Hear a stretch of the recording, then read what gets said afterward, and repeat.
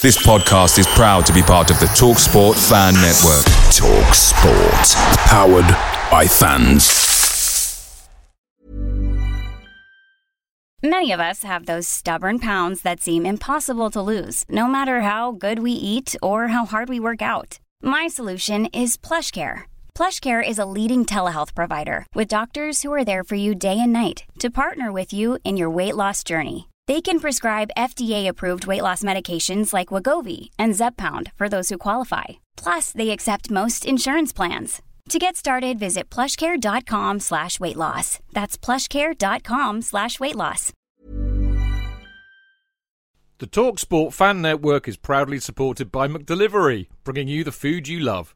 McDelivery brings a top-tier lineup of food right to your door. No matter the result, you'll always be winning with McDelivery. So, the only thing left to say is, you win? Order now on the McDonald's app, and you can also get rewards points delivered too, so that ordering today means some tasty rewards for tomorrow.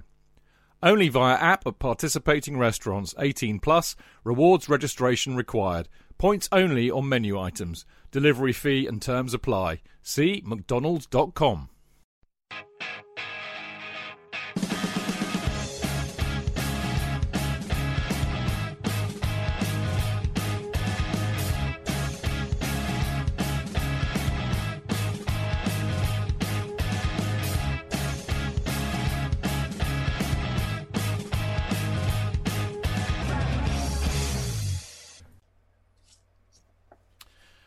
Welcome to the Chelsea Fancast. This is the 50 years series that we've been having so much fun doing since lockdown, and we are now in part 2 of the 1997 to 1998 season. A very, very memorable season if you are a Chelsea supporter, of course, and even more so if you were lucky enough to be there watching it all unfold. And in part 1, we went from the start of the season to the end of the year, to December, where Chelsea are currently in third place in the Premier League table behind Man United and Blackburn Rovers, and still in the Coca-Cola Cup, the League Cup and the European Cup Winners' Cup. And we resume, of course, in January. But before that, I should say hello and welcome to Mr. Jonathan Kidd. Lovely to be on the show. Great season to be talking about.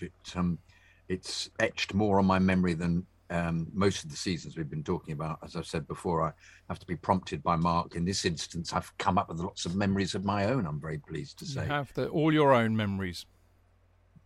Well, they're all my own memories, but Mark reminds me that they're my own. True enough. As indeed, JK is right. We have the wonderful Mark Meehan, who, without Mark, these shows would be dry, I think. You know, Mark adds in the colour to these shows with his wonderful anecdotes, doesn't he, JK? Dry as a stick, Chidge. I think it would drier, in fact. But there you go. Dry as a dry stick. Dry as a stick that's dry with deodorant on it. Ugh. What kind? Smelly? Well, obviously the one that keeps you extra dry. Yeah. That'd be Sure, wouldn't it? Would it? Okay. Yeah. Chelsea product brand thingy. Anyway, enough of that nonsense. Mark, great to see you as always. Enjoyed part 1. Looking forward to the denouement of this season. Yes, indeed. Like very much. A lot happened in part 1, but a lot more happens in part 2 in the second half. Does. 97-8 season. It certainly does. And last but by no means least, the lovely Dane Whittle. Evening, everyone, or morning or afternoon, depending on when you're listening to this. Yeah, really enjoying it so far. Good. Well, let's crack on. And, having teased you with a bit of optimism for this season, I'm now going to bring you all right down with yet another ridiculously memorable match from this season that lives long in the memory. And I've got to say, this is one of the most insane matches I've ever seen involving Chelsea. And let's face it, there have been a few. But the first match in January, as it traditionally often is, of course, the FA Cup third round. A very special day in any supporter's calendar. And, of course, no more so than for us, because we go into the competition as holders, having done very jolly well in it for the last few years. So I think I would be safe to presume that expectations were super high for another good FA Cup run this season, even though we have been drawn against our old FA Cup nemesis that is Manchester United, who, of course, are, all guns blazing for another Premier League title. What none of us absolutely none of us expected was to be 5-0 down after 74 minutes. In fact, we were 3-0 down after the first half, thanks to 2 David Beckham goals. One of them a free kick, as I recall. And an Andy Cole goal. And Andy Cole scored again in 65 minutes, and then bloody Teddy Sheringham scored. I think the first question, I mean, hands up all those who were there. Yep, full house. So, hands up all of you who stayed to the bitter end. Okay, I thought it might be more than one out of the 3 that thought, fuck this, I'm going home. So I'm going to go to Dane. I don't mean to name and shame, but so when did you leave, Dane? Embarrassingly, I've only left twice in my Chelsea lifetime. One was fairly recently when we played Manchester United, and the Giroud goal was disallowed through VAR late on, and after should have been sentence off and everything else. I've said I've had enough of this, and I walked out. The first time was, again, unfortunately, this game, I left at 5-0. I sort of regretted it because I'm always against that, but everyone's got their own personal reasons. And again, I was a bit of a cheeky lad in those days who wouldn't give a crap. And I was like, I ain't putting up with this, frick of this. I'm going to the pub. Well, I'm sure you were not alone. And I can understand why at 5-0 down against United, who you can't stand, in the FA Cup, that you've got huge hopes for. So, JK, what made you stay? Apart from being a loyal supporter, obviously. Yeah, a loyal supporter. I don't know. I just, you get mesmerised, don't you? You just think, why has this gone wrong? Is there going to be another goal? Are they going to score 6? They're going to. Sorry, can I just interrupt, JK? I don't mean to be rude. I usually slump in my chair and stick it out, my arms crossed. Yeah. I think I slump in my chair and read my programme. Well, I do exactly the same as you. Yeah, I slump and read and go, and also get aged about 8. I sort of go really just get resentful. Then Soxy came in and chipped a really excellent goal another goal that I remember to this day. That I'll remember, not only from that season, just great Chelsea goals. A chip Schmeichel beautifully. Then Vialli got another couple, and there was that terrible moment. Can they score 5? Can we score 5? The child in me saying once again, Well, but of course it wasn't to be the case. You're not alone, because I mean I remember watching that, and of course I have complete faith in Vialli. So seeing Vialli score 2 against United, I mean, I didn't care it was the 88th minute. I was thinking, how much extra time will we get? How much time have we got? He can score another 2. We can draw this 5. It was a bit like the Black Knight in the Monty Python and the Holy Grail. I'll bite your legs off, sitting there with no arms and no legs. It was that kind of feeling, and there was a kind of I mean, this is what I mean, Mark, when I say this is one of the most insane matches I've ever seen, because we were absolutely humped stupid. I mean, 5-0, they were good value for that 5-0. And yet, we come back to 5-3, and there was a sense that, why not? We could do this. It was that kind of an insane game, wasn't it? Absolutely blitzed out of sight. Beckham got the first 2 goals, and we talked about giving him stick early on in the Charity Shield. He shut everybody up, and then he does that celebration where he runs over the Chelsea fans. He puts his hands over his ears. You still see photos now. I think this is signs where Hullett was starting to make some basic errors. He did a strange formation for this one. Obviously, he didn't pick Vialli. He played Mark Nichols up front, but he started Mark Hughes in midfield, which just was completely illogical. And obviously, by the time he started making changes, the game's gone. We're 5-0 down. And I know that optimism in many of us thought, we might get a couple more because Vialli's got 2 in 5 minutes. United had eased up by then. The job was done. They were through to the next round. It was just so frustrating. We were the FA Cup holders, and United blitzed us out of sight. They were consolation goals at the end. Very true, Mark. Very measured response, and you're absolutely right. But it's interesting, isn't it, that you just can't take the kid out of kid or me in this example. I was quite excited. I thought they could do it, but I was clearly deluded. Basically, very, very disappointing, as Mark was saying, to go out the first hurdle against Man United of all people. But we did kind of reprieve ourselves a little bit by in the next game, which was, I think, 3 or 4 days later, when we played Ipswich Town away in the Coca-Cola Cup. And like Blackburn Rovers before, and I think even Southampton went to extra time, didn't it? This was no different. We should have been absolutely home and hosed in this match. Flo put us ahead on 32 minutes. Interestingly, in scoring the goal, there was a defender who tried to tackle him, a last-ditch tackle, who Flo bundled out the way. It was none other than a certain friend of the show, Jason Cundy, who was by now playing for Ipswich. And just to add insult to injury for poor old Jace, he got booked too. But Lasso put us 2-0 up on 45 minutes. And then Tarico, I can't remember actually who scored first. I think Lasso scored first and then Tarico, didn't he? And then Matthew scored on 62 minutes, much to our annoyance. It goes to extra time. It still stays 2-2. So guess what? Another penalty shootout. What was it this season with penalty shootouts? But Ed De Hoy covers himself in glory by saving Scowcroft's penalty, and the odious Maurizio Tarico, who would come back in another life a few years later to absolutely do. Was it Zenden he absolutely injured and then got Graham Lasso sent off when we lost to Spurs horribly in the League Cup semi-final many years later? He got Lasso sent off. I don't know who he fouled. I think it was Zenden. Zenden. Take out someone. It was Zenden. It was Bolo Zenden. You always remember things like that if you've got an affiliation or a love for the player, and maybe it's because we didn't really have a great, connection with Zenden. I can't remember him, but you might. That's why you might be. I think you're right. Yeah, pretty sure I am on that one. But odious he is, but thankfully he missed the penalty, so we go through to the next round. January was a kind of a weird month, again, like so many, because we then played Coventry at home, and it's a fairly routine 3-1. I mean, we lost to them earlier in the season, of course, but this was straightforward, even though Telfer opened up the scoring for them on 30. Mark Nichols scores 2 goals, Mark. Yeah, he does. Yeah, 2 good goals at that as well. Yeah, very decent header and then a volley. Yeah. He looks good. But it's the Everton game I was going to mention, and perhaps this is where there might be some unrest as well. Another strange choice by Hullett with his rotation policy.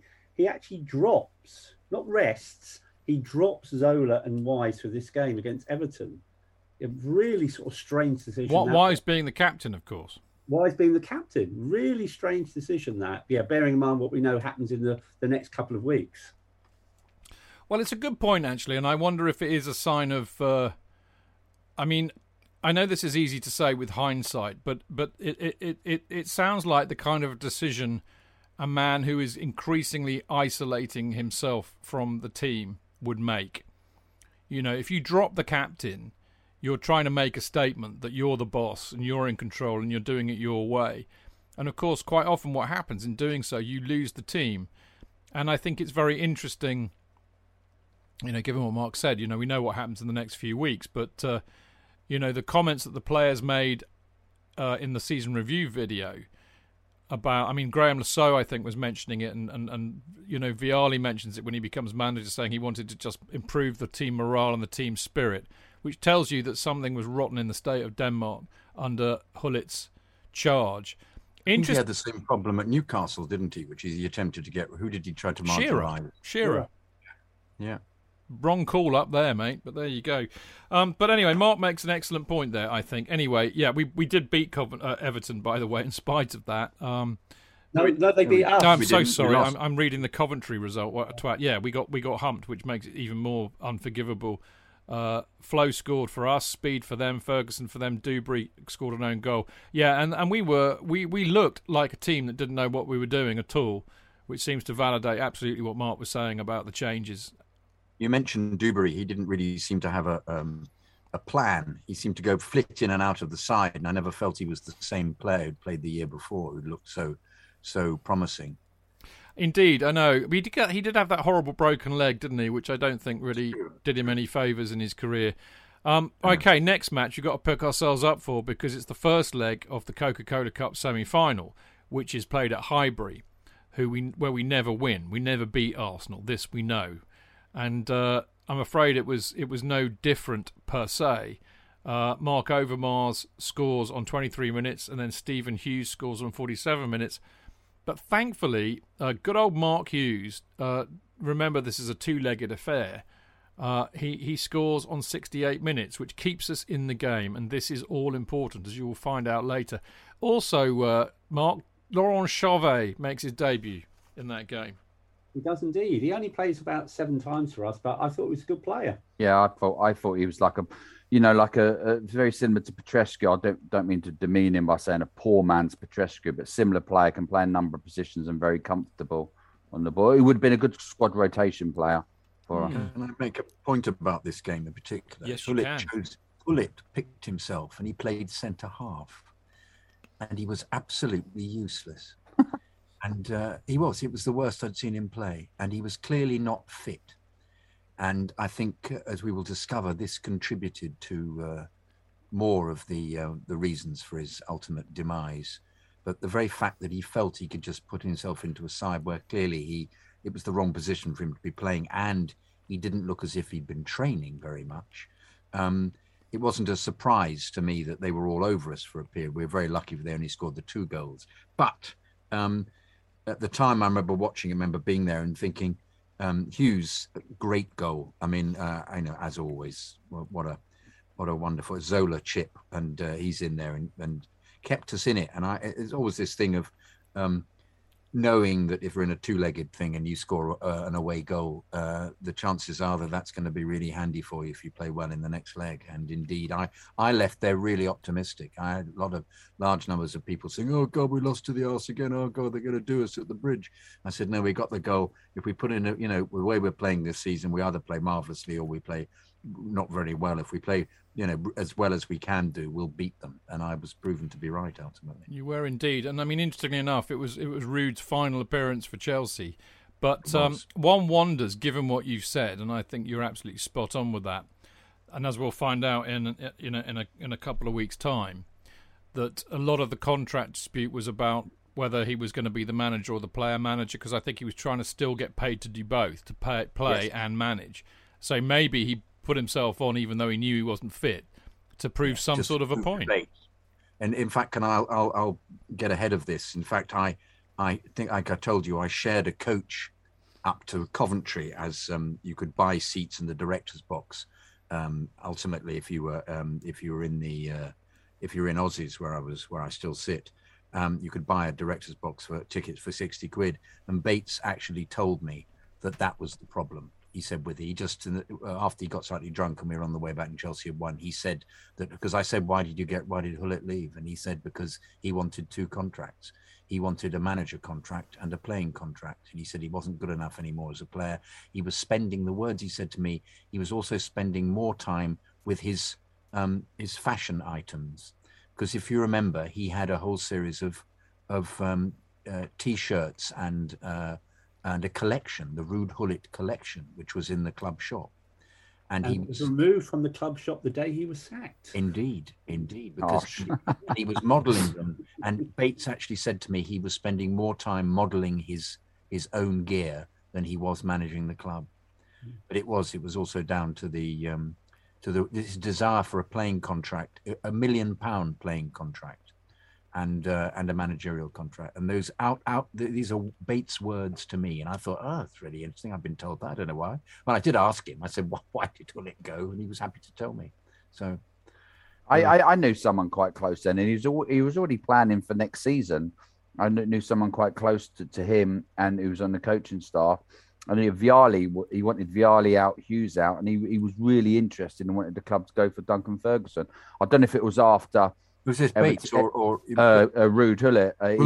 He wanted the Beauty and the Beast mold, where he had that beast up front and like the beauty around him, and he was really impressed with Duncan Ferguson, and that's what he had as his ideal front man with like, beauty behind. Wow, how interesting! Surely Hughes was the beast. Surely we didn't need another one. I don't know if it was an rather aged beast. Yeah. Aged beast. Yeah. Anyway. Yeah, so we did come away really, I suppose, still in the tie, and that's as we all know from two-legged affairs. That's all important.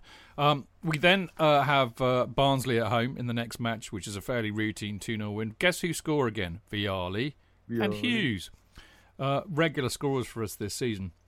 We're now into February. We then have Arsenal away again, so another trip to Highbury in the league, and this is. There's still stuff riding on this. I mean, we're actually in second position by this stage of the season. United are top. Arsenal are 1, 2, 3, 4. They're fifth, but only a point behind us. So things are tightening up. So there's a lot riding on this game. Even though, as you all know, dear children, we don't beat Arsenal in the 90s. We never beat Arsenal in the 90s. So you need to bear that in mind. And guess what? We lose 2-0. Again, Stephen Hughes, he scores a couple of goals. Hugely disappointing, although I'm afraid not to be unexpected. But of course, the real issue here, Mark, was that after that performance and that game, Gullit does get sacked. But I mean, the context of this, of course, is as you write in your notes, Arsenal away, we've only won twice in 9 games. So, and also, I think the other thing that's interesting about this, that was an understrength Arsenal side. No Seaman, no Vieira, no Keown and Dixon, and Wright went off injured, didn't he? So it was a bit of an even bigger disappointment, considering we probably had a chance then. Yeah, absolutely, really, really frustrating. If we'd won, we could have gone within 2 points of Manchester United, closed the gap. Another missed opportunity. But the events, we may as well talk about Gullit now, but the events preceded the Arsenal game as well, because on the Thursday, and I've actually got a diary set out of all the chain of events quite helpfully, on the Thursday before the Arsenal game, Colin Hutchinson meets with Ruud Gullit to discuss obviously the contract. Gullit wants a 2-year deal, but they're miles apart, and JK made reference to it. Gullit obviously wants a playing contract, and all Colin Hutchinson is prepared to offer is a managerial contract. And there's the infamous point where Colin Hutchinson asked Ruud Gullit what was he looking for, and obviously Gullit sort of says he wants £2 million a year, and the famous Colin Hutchinson reply was, "Is that gross or is that net?" And Gullit replies, "Netto." So obviously Colin Hutchinson digs out his calculator and worked out that actually what Gullit was in fact asking for was the equivalent of £3.5 million a year. Now that might be potentially a playing contract, but he was nowhere near a managerial contract. And Hutchinson informs Gullit that they were prepared to offer him a managerial contract and at £1 million a year. Netto or gross? Yeah. That £1 million would make him the best paid manager in the Premier League. So he'd be earning more money than Alex Ferguson. But obviously they agreed to disagree. We then lose at Arsenal on the Sunday. So then on the Monday, Colin Hutchinson and Ken Bates meet with Gianluca Vialli. And they discuss the idea of Vialli becoming player manager. And Vialli says if the job is offered to him, he will accept it. On the Tuesday, and the other player, Dane's absolutely right about Duncan Ferguson. The other player that Gullit was negotiating with was Brian Laudrup. So Gullit is out on the golf course on the Tuesday, and he's trying to get hold of Laudrup to try and get that one over the line, because Laudrup becomes a free agent in July, and you can now start talking to him. Laudrup will not pick up his phone. Well, the reason why Laudrup does not pick up his phone, he's at Stamford Bridge. And he's meeting Gianluca Vialli as the second new manager of Chelsea. Bearing in mind, Ruud Gullit is still the manager of Chelsea Football Club. So that's the Tuesday. On the Wednesday, Vialli is formally offered the job. It was a 5-minute chat before. He's now formally offered the job, and he accepts it within 5 minutes. On the Thursday at 10 o'clock, Ruud Gullit takes the players for training as normal. He still thinks he's manager of Chelsea Football Club. He's meeting Colin Hutchinson at lunchtime after training finishes, obviously to continue what he thinks, is the negotiations. And Hutchinson tells Gullit, that he's had talks with the board and they will not accept Gullit's demands for what he wants for Netto. And Chelsea have decided that they want a new coach. Gullit storms out of the meeting, tries to get hold of Ken Bates, but before he goes, Colin Hutchinson reoffers the £1 million managerial contract as a last throw of the dice, but Hullett has stormed out of the meeting. At 4 p.m, you have that famous press conference where Vialli, and he's got Gary Straker, Colin Hutchinson and Ken Bates beside him. He's announced as Chelsea manager. So in effect, Chelsea have sacked Ruud Gullit. At 6 o'clock, Bates finally picks up his phone and he arranges to meet Gullit at the Conrad Hotel, and Gullit pushes Bates to try and find out why he's been sacked, but Bates basically hands him a letter and says his services are no longer required. And then there's that famous statement where Gullit says, "I hope we can stay friends because this world is a very small one, and give my regards to Susanna." So then on the Thursday morning, Gullit then has his press conference in Terry Venables' club in High Street, Kensington, and basically saying he wants to know the real reason why they let me go. The money is the stick they used to beat me with. It wasn't about the money. Bates responds, says, "We had a simple decision to make. Did we want to play a coach on 3.7 million or in a post-Bosman world acquire 2 or 3 or 4 world-class players?" Now, the money Chelsea would have used to buy Ruud Gullit, they acquired Marcel Desailly, Albert Ferrer, Kazaragi and Brian Laudrup, which was pretty much a done deal with Gullit. But obviously, strangely, as soon as Vialli gets announced as manager, the following week after, and we're coming to the Arsenal game in a minute, Laudrup gets announced that he's joining Chelsea at the end of the season. Busy old week that week for Chelsea Football Club. It was indeed, and I love Bates' statement saying, "No coups, no conspiracy, no player revolts, no clash of egos, just an irreconcilable difference of opinion on roles and values." Well, not quite, Kenneth. Not quite. But, to create a big lie, you have to have an element of truth in it, I suppose. But there were other things afoot, weren't there? And I mean, JK alluded to it earlier on, quite rightly. And I remember, I mean, I know this is kind of for the end, so it's kind of repeating ourselves, really. But the team selection and the tactics and the formations were perplexing in some respects a lot of the time before he got fired. And we know that there was a monstrous issue between him and Luca. And there was a sense to me already by the dropping of Wise the game before that I wondered if he was isolating himself from the team. And JK talks about the focusing on his fashion line, all this kind of thing. So it was about the money, but it wasn't just about the money, would be my summation of that. But it is interesting. A couple of interesting things, Great. I mean, either players are very good at lying by this stage of proceedings, because they're all a bit more media trained. Because a lot of them are all saying in the season review the team spirit's really good. They're all playing for each other and all the rest of it. Luca's obviously playing with a very straight bat in terms of his relationship with Gullit. But one of the things that I found was hilarious that I think back in about October, they interviewed Luca for the season review video. And he jokingly says, that he's got a year and a half on his contract. So actually it would have been about December. A year and a half on his contract left.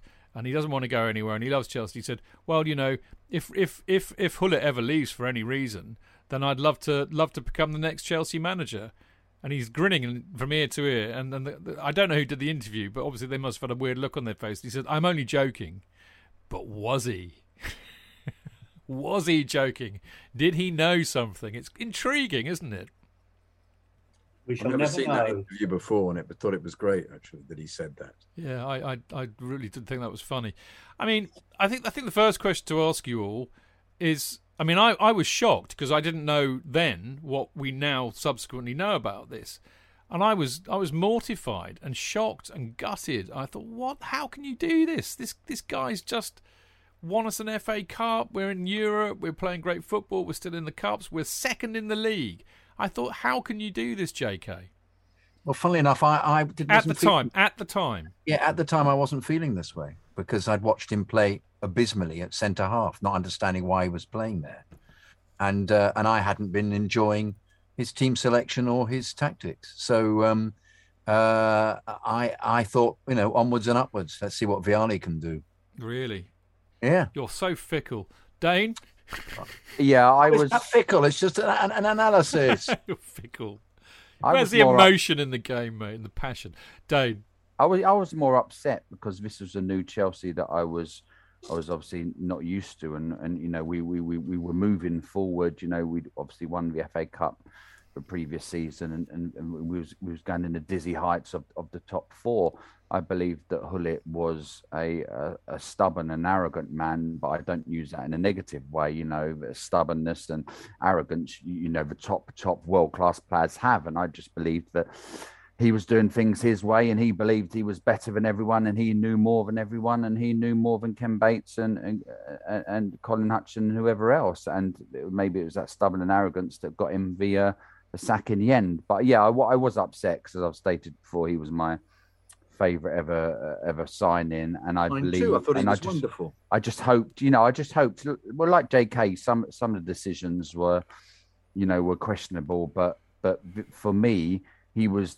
For my era at that time, remember I started going in 1983. He was the greatest player to ever play for us, so I wasn't going to argue or question him. It's not like now where I've formed more of an opinion and I've been watching and going for 33 years, and I think I know more than managers and coaches. And I'm like, well, what about this? What about that? I sort of believed in him and thought he would turn it round. Yeah, I agree with you, Dane, and I think actually, to be fair to JK, having been rather rude to him a minute ago. Actually, JK was showing what you and I didn't have, because I was a lot younger then as well. I mean, you know, what was it, 25 years ago? I'd have been in my 30s, just about. JK was showing his wisdom and maturity as a more mature man who's seen it all before. He's seen it all before. He knows that managers and players come and go. You've got to focus on what you see in front of you. Am I right, JK?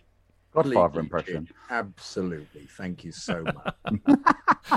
First time he's grinned from ear to ear all night just because I've been nice to him. Anyway. Oh, I know. I said sphincter, I grinned from ear to That's ear. very true. But that was a good gag. Mark, what about you? How did you feel about it? Because you were a bit more in the know than all of us, to be honest, in those days. I mean, JK perhaps notwithstanding the fact that... Subsequently, that was only subsequently. Oh, right. Well, because Mark would have been in the know because he was very close to what was going on as he was on the fanzine and stuff. Nonetheless, absolutely devastated when he went. I never thought I'd ever see Chelsea win the trophy, and that man delivered the FA Cup. At that point in the season, there were things going wrong. There was murmurings and stuff like that, offline. But we were third in the league. We were the 3-1 favourites to win the Cup Winners' Cup. And we had a home leg to come against Arsenal. And we knew if we got through, we'd probably end up playing Middlesbrough in the final. So you just sort of think it seemed a really strange decision. I think the only consolation was they could only give the job to Vialli. If they'd given it to anyone else with Vialli, I think at that point there'd have been revolted by many Chelsea fans. Vialli, and this sounds harsh, was the perfect sop at the time to the fans because it had to go to Vialli. It would have been unforgivable to give it anyone but Vialli because Vialli, already had godlike status amongst Chelsea fans. So it was an inspired choice in the end. But Vialli, to be fair, like Gullit, was a managerial novice, but. We're going to talk about it now, Yeah, before we do, Mark, I just want to, because I mean, you would have been very close to, what the groundswell of supporters would have been feeling and thinking at the time, because as you are when you edit a fanzine and all of that, and so what was the strength of feeling? It sounds like it was obviously gutted that Gullit had gone, and I mean, you mentioned if they hadn't have hired Vialli, there might have been a revolt. Yeah, I'd stood down, but I kept in touch with the people still doing it in the Independent, and a real shock value that day, and I was speaking to them, the amount of press interviews they had to do that day because people just couldn't believe it. It wasn't back page news; it was front page news. Yeah, it was like the main item on the BBC News. It was that big, but there clearly was something going on because the last game was the Arsenal game, and I covered the game and I was in the press box that day. And I was sitting beside Mark Lawrenson and Henry Winter and Brian Woolnough, Rob Shepherd, Harry Harris. And I wasn't part of the press corps, shall we say. But there was something going on. They were having conversations like very, you didn't know what it was, but, there was something going on behind the scenes. So it's probably no surprise to the press boys that Gullit went, but it was a surprise to me as a Chelsea fan. Well, as you rightly said, Mark, Vialli's first match in charge was, of course, the second leg of the Coca-Cola Cup against Arsenal, this time at home. And, I mean, one of the things... I mean, I've always loved Vialli, as we all know, but I knew this at the time. I don't know how I found out. Maybe it was more public than we're led to believe. But he famously, before kick-off in the dressing room, toasted his appointment with the players. Everybody had a glass of champagne. And I kind of thought, well, how Vialli and how utterly Chelsea. But this match, again, like so many this season, goes down as one of my favourite matches and a most memorable match. And it was an absolute humdinger. We're 2-1 down. Hughesy gets us off to a great start by, getting us level on aggregate with a goal in 10 minutes. Patrick Vieira's then sent off. I can't remember who he nobbled now. Who remembers who he tried to take out? No, it's gone. But anyway... I can't remember. Wenger, though, never saw it. Oh, what a surprise. Well, Vieira got sent off in 48 minutes, so they're down to 10 men. And then somebody else in the Arsenal team... basically takes out Vialli, who of course has picked himself. Petit, yeah. Was it Petit who did that? Yeah. Yeah. But while Vialli's writhing around, because he took him out and he took him on the ankle and he's in pain, while he's doing that, the ball broke free. Robbie Di Matteo latches onto it from about 30 yards, puts in one of the best goals I've ever seen at Stamford Bridge. I mean, think of the cup final goal and then increase the quality by tenfold. It was that good. So we're now ahead on aggregate, and then Dan Petrescu wraps it up effectively on 53 minutes. Although my sphincter trembled again, JK, on 82 minutes when Dennis Bergkamp got a penalty and scored.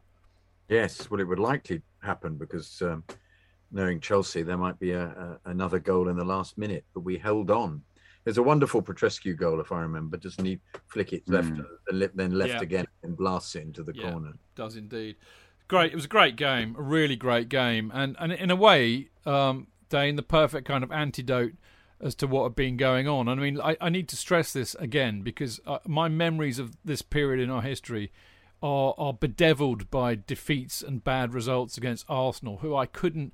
I mean, we all talk a lot, don't we, about who we hate most, and it always kind of boils down to the common denominator of Spurs and Leeds. But I tell you what, United and Arsenal, I hated more than anybody at the time because the number of times we'd had horrible games and defeats against both of them.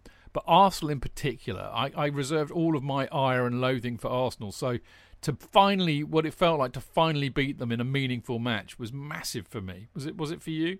Yes, yeah, I'm with you on that. The amount of times I went to Highbury, North London, nothing like White Hart Lane because we'd always lose at frickin' Highbury, and it used to so soul destroying. I'm so happy that obviously for this night, but the following season, I believe when I go to Highbury and we win 5-0, that's obviously for the next show, but it obviously put to bed some demons. This night, I remember quite clearly, Stamford Bridge was really rocking. It was one of my if I'm going to do a top 10 of my favourite Stamford Bridge games, this was definitely one of them.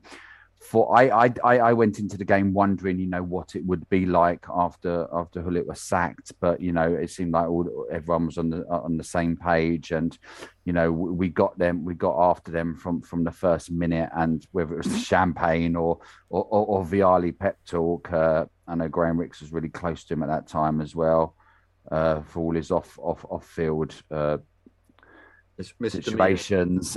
He apparently he was a very good coach that Gullit and Gianluca really liked. But yeah, it was a great night. And like you said, we was talking earlier. JK was talking earlier when LeBouf scored that goal against Leicester. I lost it in the sun, so this one under the floodlights at night time, it was a brilliant goal. I saw it leave his boot and go straight in top corner because we was in Matthew Arden upper. So we had a great view of it, and it was a great night. It was indeed. And being Chelsea, of course, we follow that up with a 2-0 defeat away to Leicester, courtesy of Emile Heskey, and then a 1-0 defeat at home to, guess who? Man-fucking United, with, of all people, Phil Neville scoring his first goal. Neville. Yeah, awful. But, we have reached, Vialli, after one match in charge, has reached a final of the League Cup. And, of course, defeats to Leicester away and United at home are, of course, the perfect preparation for a European Cup Winners' Cup quarter-final, which, of course, is against Real Betis in Spain on this occasion. And I remember this match so fondly. I'm sadly, unlike Mark, I wasn't there. I don't know. Were you there, Dane, Jonathan? No. My only European game was Sweden. Okay, yeah, that's right. JK, you were there, yeah.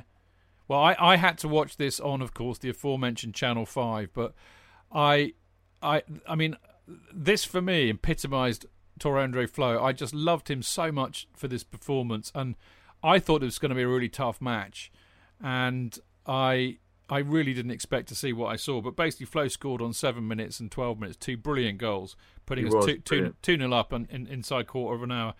Alfonso scored a great header on 46 minutes to make it 2-1. But it was a brilliant performance, and I was so pumped, so excited watching this on the box. But Mark, I know you were there, so I'd like to hear your story, and then JK can chip in. Great trip. There was something about going to Spain, hot weather, winning out there. Huge away following. Interesting, like we had about 4,000 fans out there. I think it must have been half term. Lots of sort of like families with kids there as well. Like the official club trip, they were put in the ground 3 hours before kickoff. But everyone who went independently and made their own way there could stay in the bars till a couple of minutes before and just walk in. Despite all the sort of clubs saying if you don't travel with the club, you won't get in. Betis were selling tickets at the box office to any Chelsea fan that wanted them. But yeah, I had this in my Chelsea top 20 games. Flo was magnificent that night. He had some great games with Chelsea, but this was probably his best ever. The game was won in the first 12 minutes, thanks to Flo. And I just love the name of the Betis goalkeeper. His name was Prats. And he probably felt one when sort of like Flo nutmegs him for the second goal. Yeah. I think the other thing I'd add is, as well as obviously Alfonso getting that goal, what was really crucial for the second leg, bearing in mind what happens, in the second leg when, Betis score the first goal before Frank equalises. In the last minute, there's a close range save by Ed de Hoy that keeps Betis out. We still probably have got through, but, taking a 2-2 isn't as good as taking a 2-1 back to Stamford Bridge. Absolutely brilliant night in Spain. Really memorable trip. And Charlie was there again. Charlie had his shirt off in the main square, keeping everybody entertained. Like, we were in Plaza Nueva, I've looked, and we were in Flaherty's Irish Bar, just off Plaza Nueva, and Charlie was there keeping us entertained. Yeah. Fantastic. JK? Interesting to see the team that Vialli chose had Newton playing, who had been somewhat marginalised by Ruud, and he kept his place for the rest of the season. Always surprised me, JK, because I remember him famously saying when we was linked with Ince, I don't need Paul Ince, I've got Eddie Newton. That was the season previously. Yeah. Well, he made a decision this season, didn't he, Hullet, not to play him very often, and he plays Steve Clark at fullback, and similarly Steve carries on playing into the League Cup final and beyond, and Sinclair as well. But then just to show, perhaps I don't really know what I'm talking about. He then in the 6-2 win we're about to get on to, he plays Maurice Granville, Karine and Hughes, the other Hughes, Paul Hughes. So there was an abundance of talent in this side at the time. I never felt got an opportunity to express itself, and I don't know how he. I wonder how they ended up with such an enormous squad, because it wasn't even 22. It wasn't even 2 positions for each player. There were some really decent players who didn't really play very much this season, and I don't understand why. So I don't know for sure, but I do wonder whether at this stage, Luca knows that he's in a final against Borough in a few weeks' time. He knows so he doesn't really just gives anybody a go. You mean? Well, he's in the second leg. They've got the second leg against Betis to come. That's a quarter final, so he's sniffing another trophy there. And if you think about it, we're playing Villa. We're playing Villa at home in the next match, which of course we lose 1-0 with a team that you wouldn't say perhaps was the best team we could field. We then thump. But I'm thinking because we thump Palace 6-2, Palace get relegated this season. So maybe Luca's thinking, well, I can play a bit of a weakened team here and save the best players. Good point, very good point. Because Karine gets a go, as I said, and Granville. But Granville, what happened was Was Soxy injured? Yeah. Who was injured? He was, wasn't he? Natal and Babiara were injured during the course of that season. Yeah. But I mean, nevertheless, it one has to say it didn't work because we lose to Villa and we lose to West Ham away, although we thumped Palace 6-2. But on the other hand, of course, with hindsight, we know that perhaps it was a sensible decision because we end up winning the League Cup and the European Cup Winners' Cup. So it's a hard one to call. Talking of the European Cup Winners' Cup, we have the return leg against Betis, which we win 3-1 fairly simply. The question I want to ask anybody really who wants to answer it, you might have to put your hand up, otherwise I'll get confused at this late hour. Finidi bloody George, who did he end up playing for? I've stumped over here. Yeah, over here. He played for somebody over here. Absolutely. I remember Betis. Betis are like the Great Pretenders. Every so many years, they'll spend a lot of money and they will come on. I remember them having, obviously, you said Alfonso. I think he started at Real Madrid and got his big money move eventually to Barcelona. But I think it was Denilson. Sorry, it was Denilson who they eventually Betis bought for I think a record fee at the time. But Betis have got a history of buying certain players and really going for it. I think they did it even fairly recently, 2 years ago. They bought a load of players, and I don't even think they made Champions League. But I'll Google it quickly.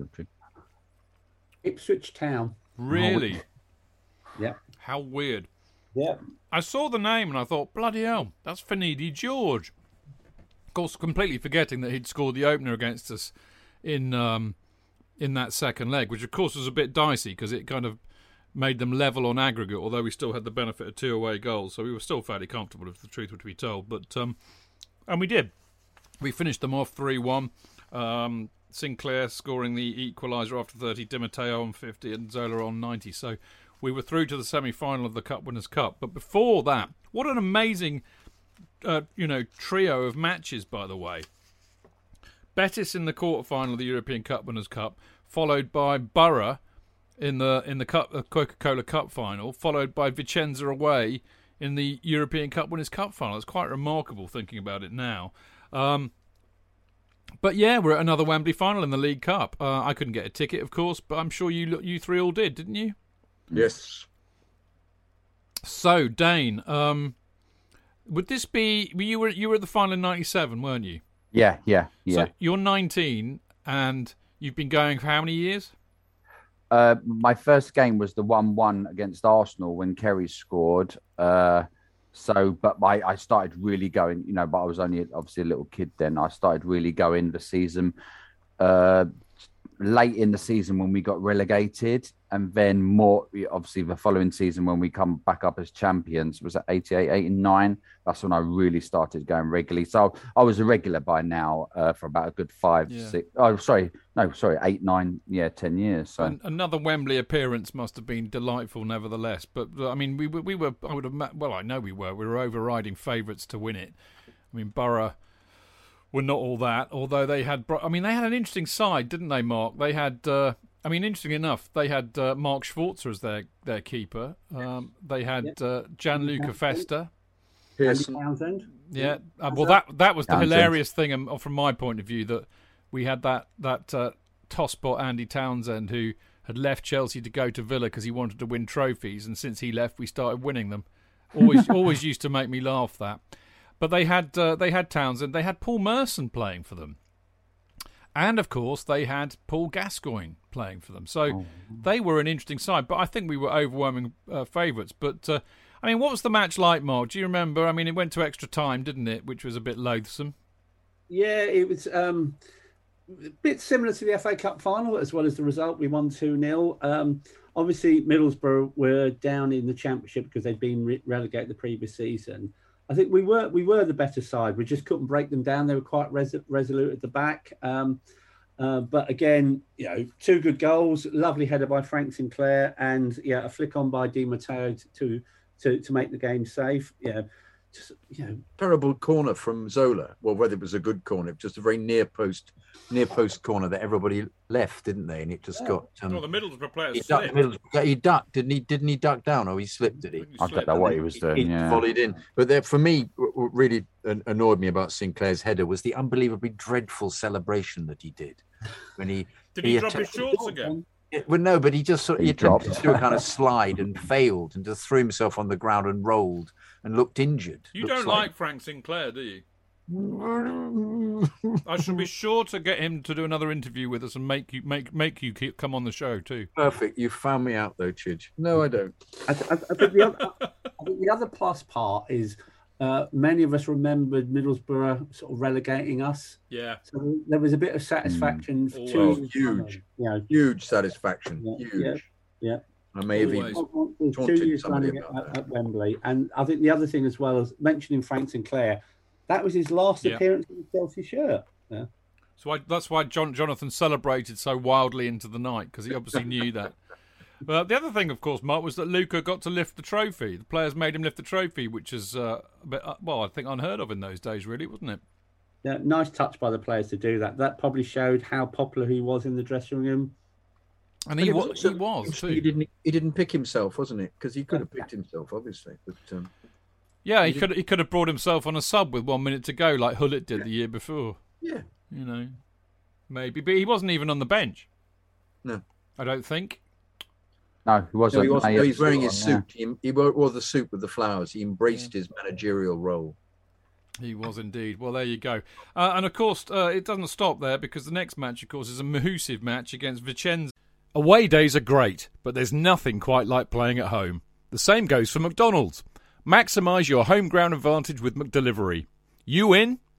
Order now on the McDonald's app. At participating restaurants, 18 plus, serving times, delivery fee and terms apply. See mcdonalds.com.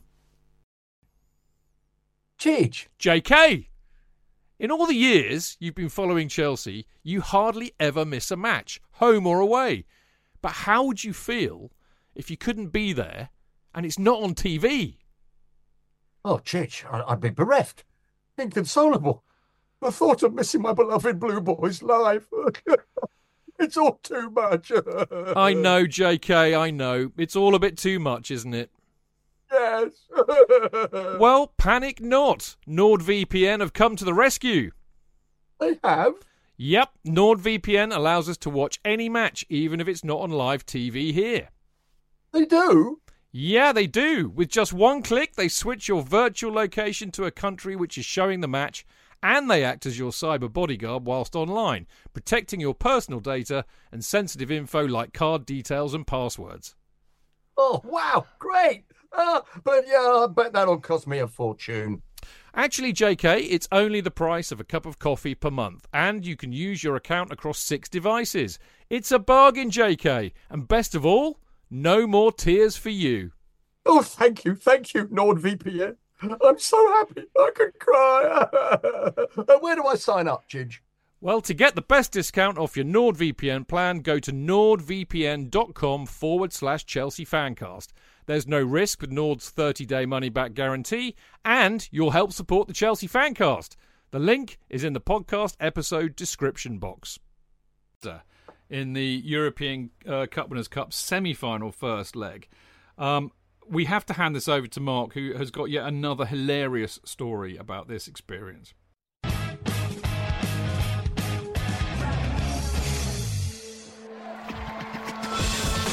Real fans, real opinions. I'm Jason Cundy, and you're listening to Chidge and the boys on the Chelsea Football Fancast. Total nutters and proper Chelsea. Footballfancast.com.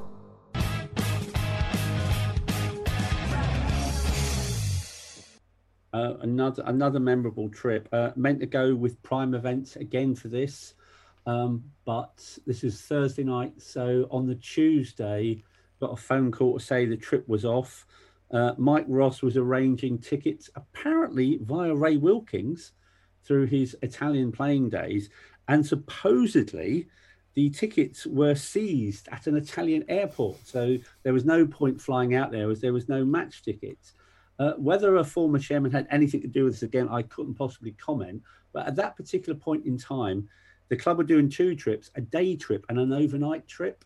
And the overnight trip had hardly any takers. So all that happened was all the prime events people clearly wanted to go to the game, went and booked with the club trip, and the club trip was then sold out within a couple of hours. So we went to Verona for a couple of days, which is the nearest town to Vicenza. And the day of the game, so we had a night in Verona the night before, we were having lunch. If you've ever been to Verona, they've got their own sort of poor man's Colosseum, I describe it. It's a bit like a Colosseum, but a much smaller version, and it's called the Arena. So we're having lunch, and if you know John Druitt, I've been going to Chelsea for years, having lunch with John, and Ken and Susanna rock up, and they'd been on a wine sampling trip for Chelsea Village at a local winery. And suffice to say, Ken had had a drink or 2. So he bought everybody a drink. And then an Italian television crew turn up, and Ken leads the singing. We did One Man Went to Mow, we did Blue Day. JK wasn't on vocals on this occasion. Blue is the colour. And obviously, I'd just finished with the fanzine, and Bates had barred me from the Chelsea magazine, but he was well oiled. So John Druitt dared me to go, like everybody else had done by then, and have my photo taken with him. Because I'm sitting at the other end of the table. He's looking at me and thought, I know him from summer, but I can't place him because I'm really pissed. So I thought, oh, what the hell? Because John said, and everyone else said, if you go and have your photo taken with him, Mark, we'll buy you drinks for the rest of the day. So I thought, free beer, why not? So I got up to Ken and said, excuse me, Ken, would you mind posing for a photograph with me?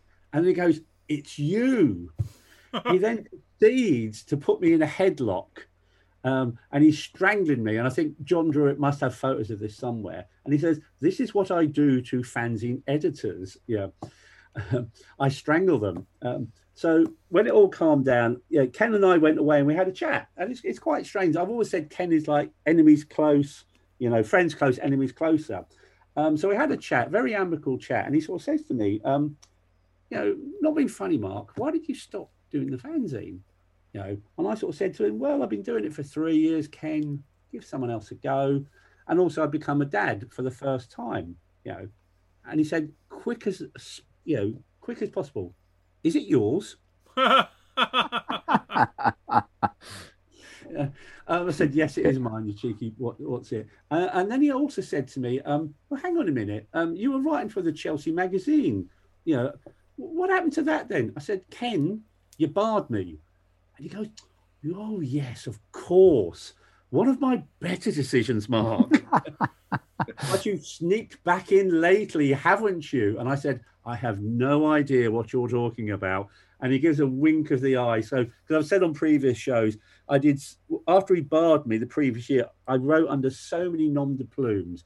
But give him his due, smart cookie, he realised it was me. But providing I wasn't writing under the name of Mark Meehan, I don't think he was too bothered. And then there was a small matter of getting to the stadium. The Italian police took 2 hours to get the fans to the ground. There was roadblocks, stops, delays. If you go on YouTube, you'll find a video of the Chelsea fans being taken to a car park for several hours. Basically, the fans just made kickoff. And I was covering the game for the Chelsea magazine, and there was a huge police cordon there.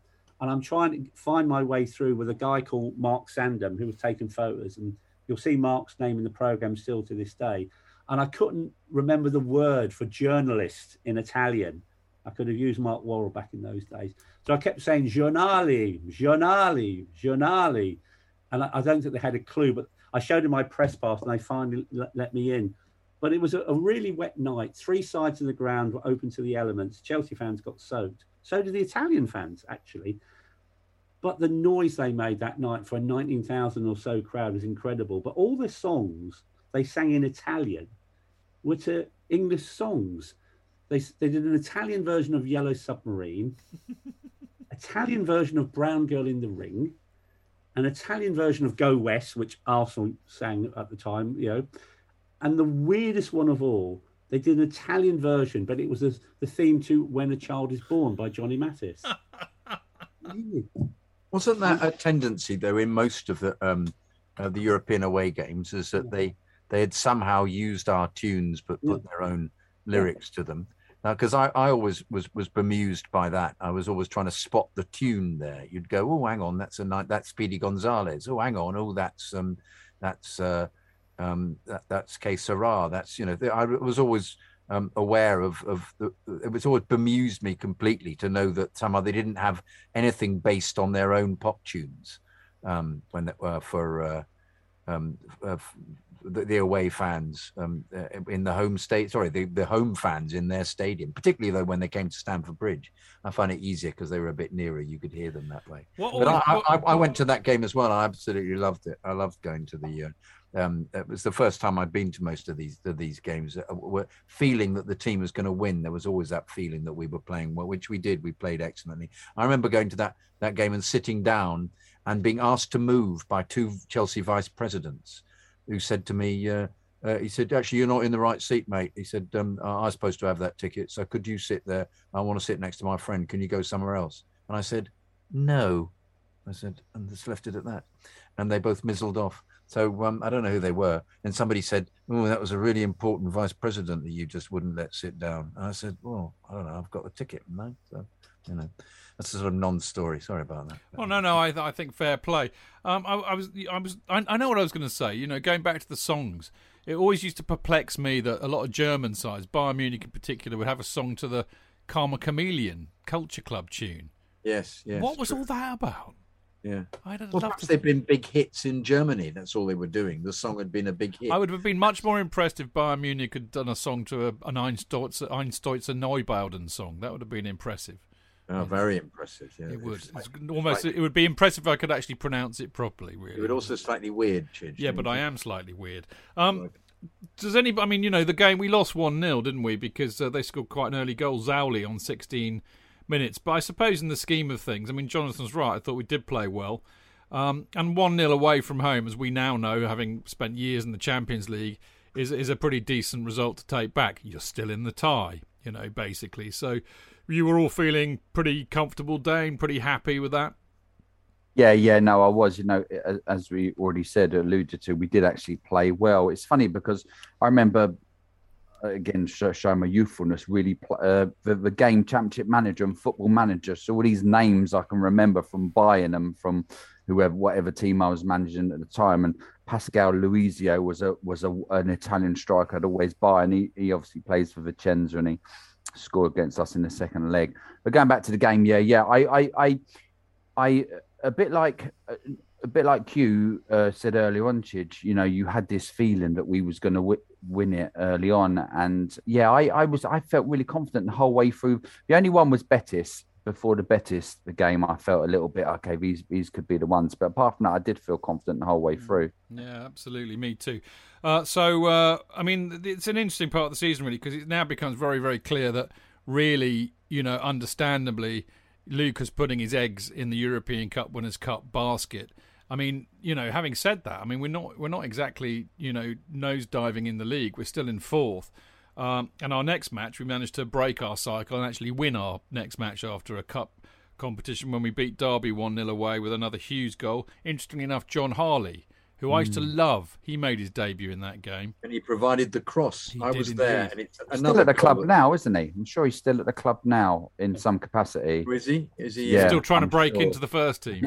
Yeah. But he provided the cross for Hughes' header. Hughes, typical brilliant Hughes header, just gets up above the poor Derby centre half, who he clatters into at the same time as looping it into the top left-hand corner. What a player Mark Hughes was. Yeah, absolutely. I love the balls off the guy. Next match, we've got Leeds away, dirty Leeds, and we lose, sadly, 3-1. David Hasselbank scored. Well, that's what I was going to say. I mean, the interesting thing about that was that Jimmy Floyd Hasselbank scores two.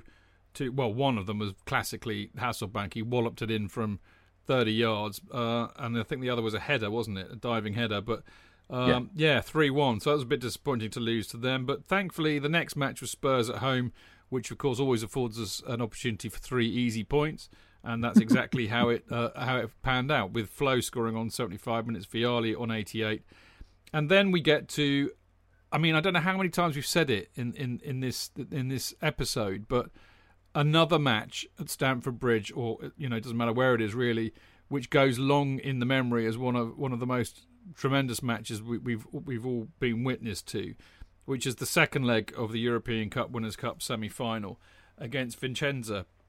And Mark, it couldn't have started worse for us, could it? I mean, we're 1-0 down from the first leg, and what happens on 32 minutes?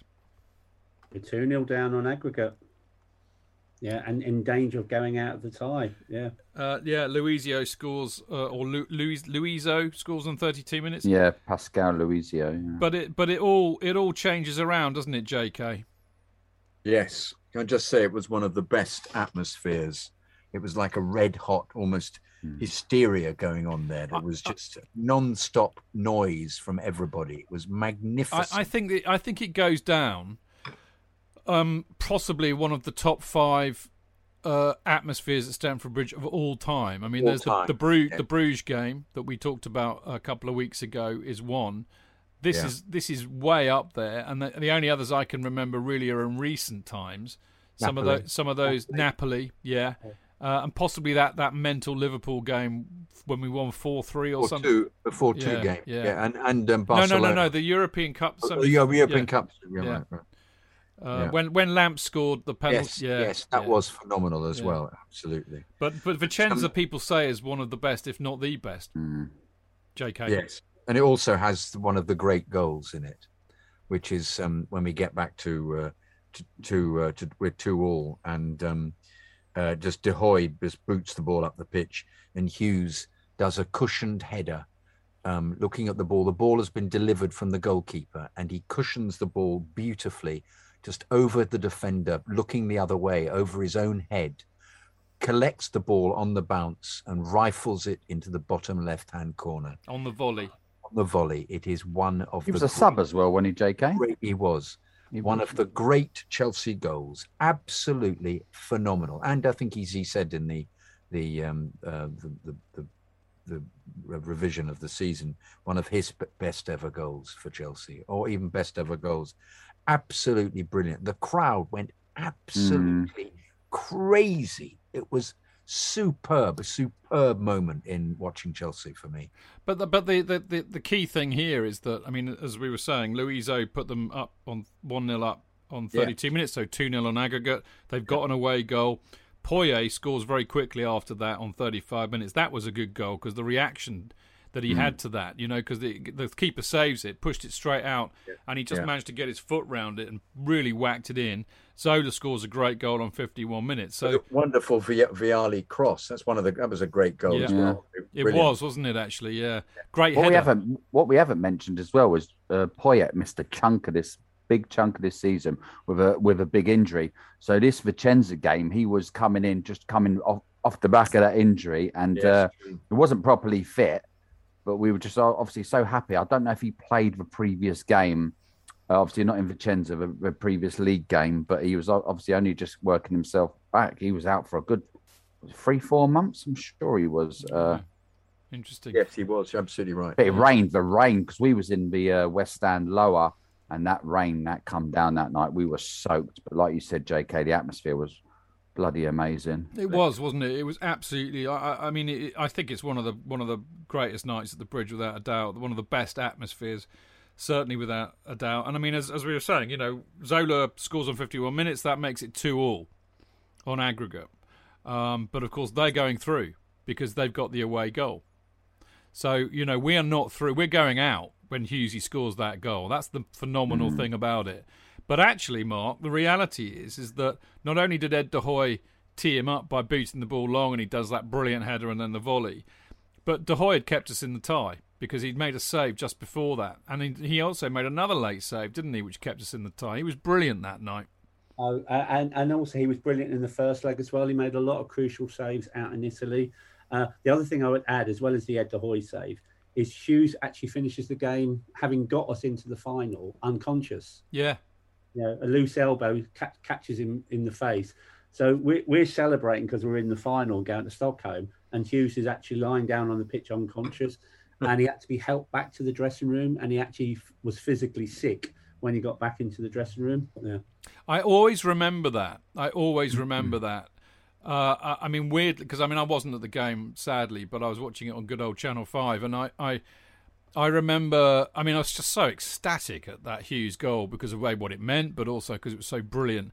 And I was really upset at the end of the game because I didn't know what happened to Mark Hughes, and I was really worried about him. And I just thought, well, hang on, everybody's going mental because we won, but what's happening with Mark Hughes? Why isn't anything happening with that? Because he was actually spark out, no pun intended, as the final whistle went. So he wouldn't have even known that we'd won. But clearly he was okay and lived to fight another day. But which comes up very quickly when he fights another day. Indeed it does. But just to re-emphasise again what JK's been saying all night and has been saying for the last few shows, what an absolute Trojan Mark Hughes was for us. And I have to say, it fucks me off a bit that he is not given the due respect and weight to what he did in his Chelsea career, what he did for the club while he was here, because he was just brilliant for us, I think. Absolutely brilliant. Yeah, but he had a combative spirit as well that you just don't see among some players. And he was actually booed when he went away all the time, non-stop. That was something that I will always remember because of his this combative nature, his ability to just get in everybody's face. And some referees wouldn't tolerate it. He would have some situations where he'd go for the ball and the referee would instantly give a foul to the defense, to the opposition. That became a kind of trend. And it became, I just used to get so irritated by it because you'd see some centre halves just not bothering. They would just cave in or hold their faces or do something. You think he actually hasn't had any contact with them at all. It was his reputation that was getting them the free kick. But no, he was such a rock. His ability to hold the ball and spray it off and get to headers, you thought nobody should get to that. And this trademark overhead kick that he had, sideways kick, that he just wanted to implement as much as possible. What a great player. I can only say, what an absolutely brilliant player. Yeah, absolutely. And as a result of his heroics, we are now going to be looking forward to a European Cup Winners' Cup final in Stuttgart, in Stockholm at the end of the season. But before that, we've got 5 Premier League matches to go, and we are still fourth on the table. So we've still got a chance of, I think the chance of actually, winning the title disappeared a long time ago because we're 12 points behind United. But, Arsenal are top with 69 points, United are second with 68. But Liverpool are only 2 points behind us. So, we could push for third. There's no doubt about that. It starts fairly well in the next game. We win that 1-0 against Sheffield Wednesday with a Leboeuf penalty on 23 minutes. And then we have Liverpool at home. So bearing in mind what I've just said, which is effectively we're technically duking it out with them for third spot, we need to take advantage of that, Mark. And did we ever? We did, and obviously, we were just saying it earlier about Mark Hughes. 2 great goals. The goal he gets with his head is pretty special, but then the bicycle kick for the second is even better still.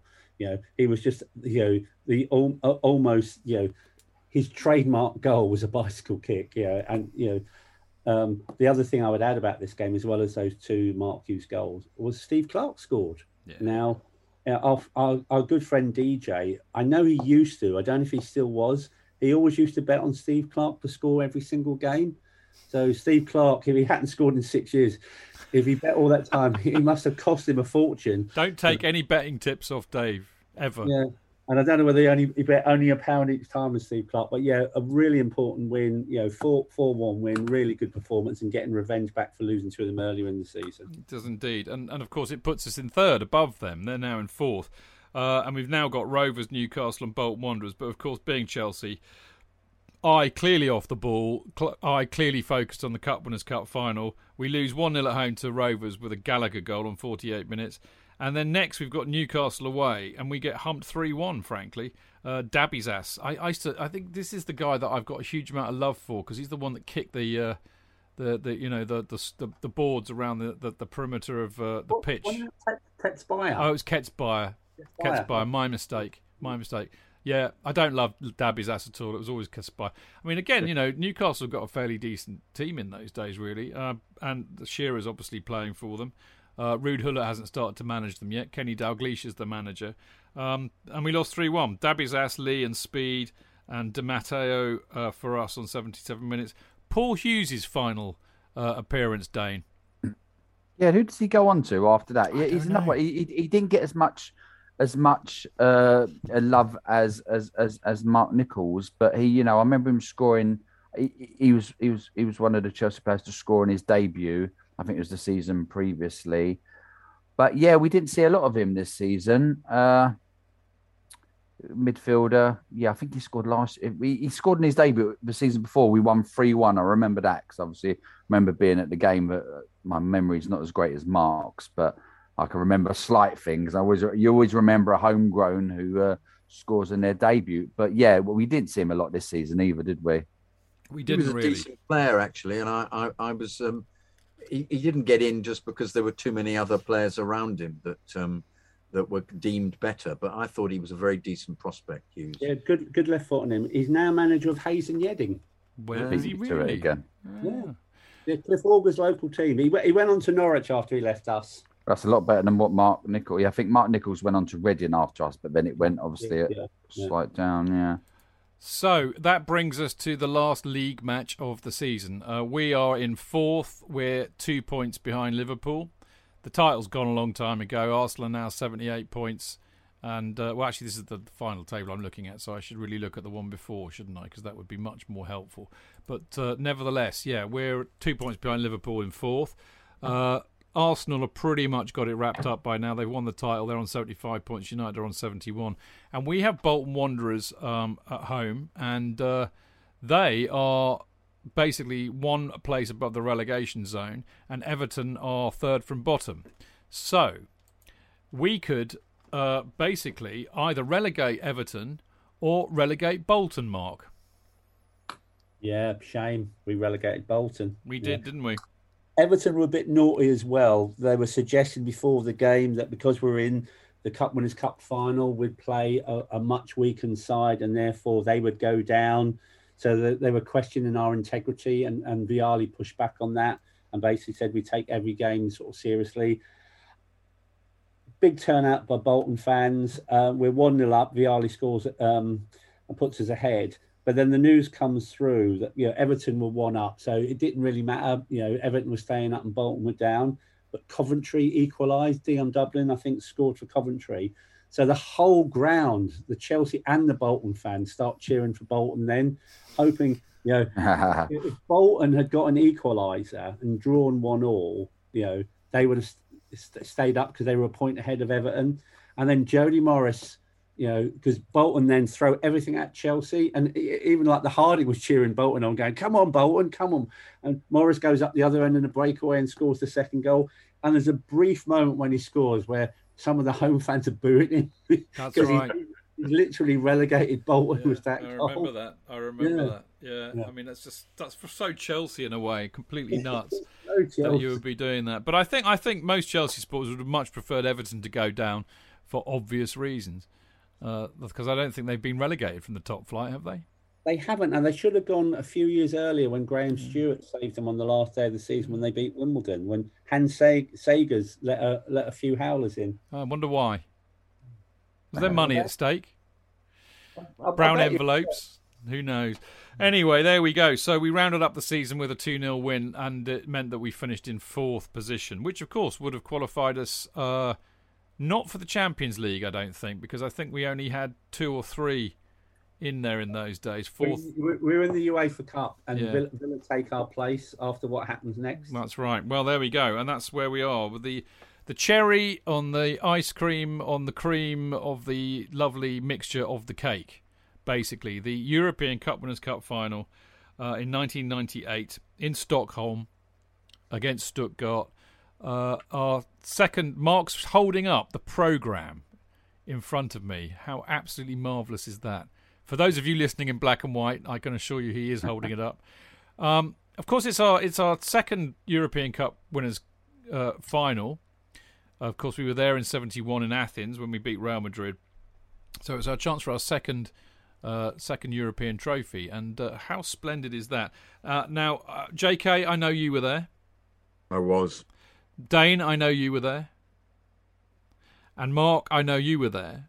Yep. So I'm going to finish up with you, Mark, because I know you've written some hilarious notes on this. But Dane, your recollection of the game and the day. I remember we got a flight over there to lovely Sweden, to Stockholm. I remember Zola. Where did Zola get injured against? Because obviously there was a massive worry about him when there was rumours that he was actually going to make the bench. I can't remember who he got injured against previously, but it was like one of those miraculous. I don't know if they obviously injected him up or certain things, but yeah, it was a bit of a whirlwind. Obviously, it was one of my first trips away on my own with friends, and it was a more or less a day trip. And I was acting a man, playing a man, but it was I don't remember a lot of it, but it was a. I remember Danny Granville, really being impressed with Danny Granville, funnily enough, and again, as I alluded to earlier, Di Matteo, who I was really, he's really turned into one of my favourite players. But I was surprised when Vialli picked himself. Although he had obviously played a lot in that campaign, so I suppose he was just sticking to the tradition of all the previous rounds. A bit harsh on Hughesy, because Hughesy had been so good for us this season. But Vialli was a bigger European player, and he, as I said earlier, with Hullet, that arrogance and stubbornness, he obviously believed that it would benefit the team. It's a bit of a blur. But it was a great day. It's something I hold. I've got a program like Mark somewhere up in the loft, probably next to the Charity Shield program, which Mark says he features in. Yeah, it was a brilliant day, and it was one that stays with me forever. When Zola come on within seconds and scored that goal, it was wow. It was make believe. But as I said, when earlier when I was so surprised, Hullet, this was like a new venture for us. This was a platform for us. Winning the FA Cup, we won the Coca-Cola Cup, 4 to 6 weeks before, I think, and then to be in a Cup Winners' Cup final and something I was so confident about as well, whether it's arrogance or what. This was a new Chelsea that I never thought I'd see, and whether it was drunkenness or youthfulness, but there were tears at the end. Blimey. when it ended. Quality, yeah.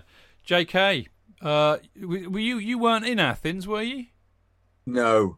I was at school. That's right. Yeah. No, it was wonderful, and there was such a brilliant bonhomie with all the Chelsea fans and an assembly together when we all arrived, and we're all going down the same road, because I think we knew we had the same tickets in the same part of the ground, and we were all walking down from the hotels and wherever we were staying and the bars, and it was there was great joy to be had because we presumed we were going to win it, and in fact it was a rather a tense affair, and with us scuffing in front of goal rather a lot, and Wise should have scored on several occasions, and Stuttgart had a player called Bolokov, which I thought was very amusing. And Wise, he had a wide volley, he should have scored, and he just passed the post.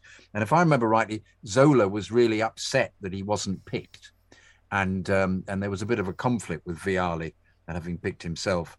And Hughes came on as a substitute at one stage, didn't he? I was under the impression he didn't come on at all. I can't remember. I remember little things. No, he like didn't. that. He didn't. I remember he was in the outfit at the end. He did a kind of John Terry. Oh, did he? Okay. But he put the outfit on at the very end. Yes, I remember that being an enormous shock as to why Hughes wasn't playing, considering he contributed so much. But he can't play everybody, I suppose, Vialli. But the fact that Zola didn't play either was he was injured though, wasn't he? It was. Well, he had been originally, but I think he was fit enough. He was very wound up when he scored because he did an enormous celebration, angry celebration that was apparently very out of character.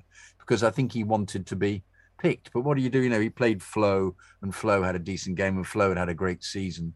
But it was a very tense affair, and I thought, oh goodness, what's going to happen there, 0-0. And when he came on, that wonderful Wise pass to him immediately, and he just volleyed it straight in. Second touch. His second touch in the game.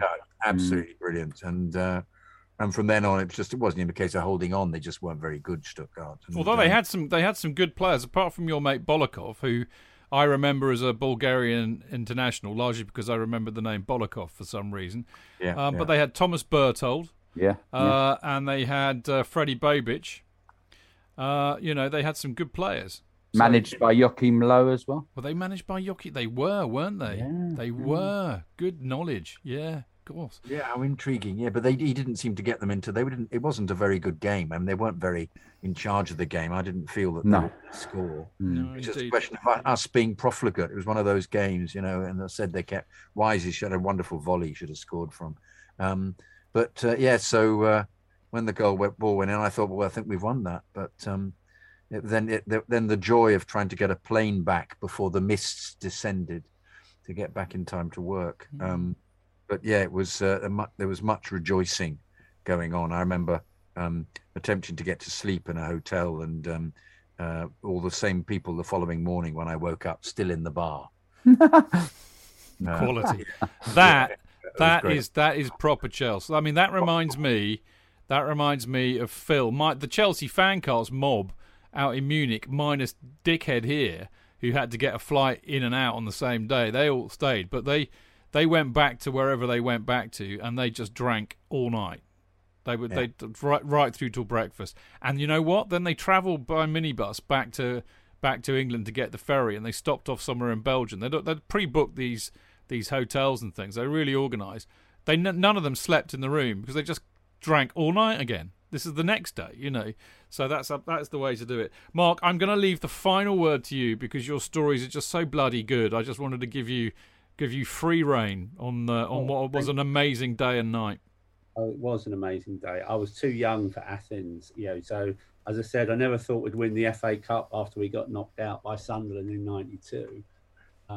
So actually being in a European final 12 months later was just the stuff of dreams. And again, as I said, getting paid to go and watch Chelsea play in a European Cup final, absolutely amazing experience. But again, for a lot of first-time people that went to Porto in the summer, the first time they've seen Chelsea win a European trophy, the first one is, a bit like the Champions League, the first time we won it is always special. Winning the Winners' Cup was just absolutely amazing. We were the favourites, but nonetheless, we still had to get over the line. And again, never mind the people at the end of the day keeping JK awake. They started at the beginning of the day. I think they said it was probably one of the biggest exoduses from the UK, in many a year. We had 25,000 fans out there for the final.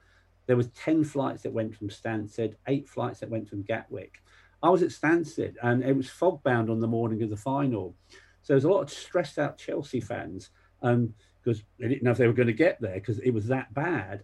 So what do Chelsea fans do? They go to the bar.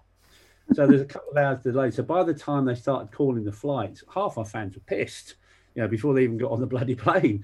So never mind what state they're in once they got to Stockholm. But what I found remarkable as well is passport control was actually on the coach. I remember getting, off the plane and then getting on a bus, and the bus took us straight into the town centre where all the bars were.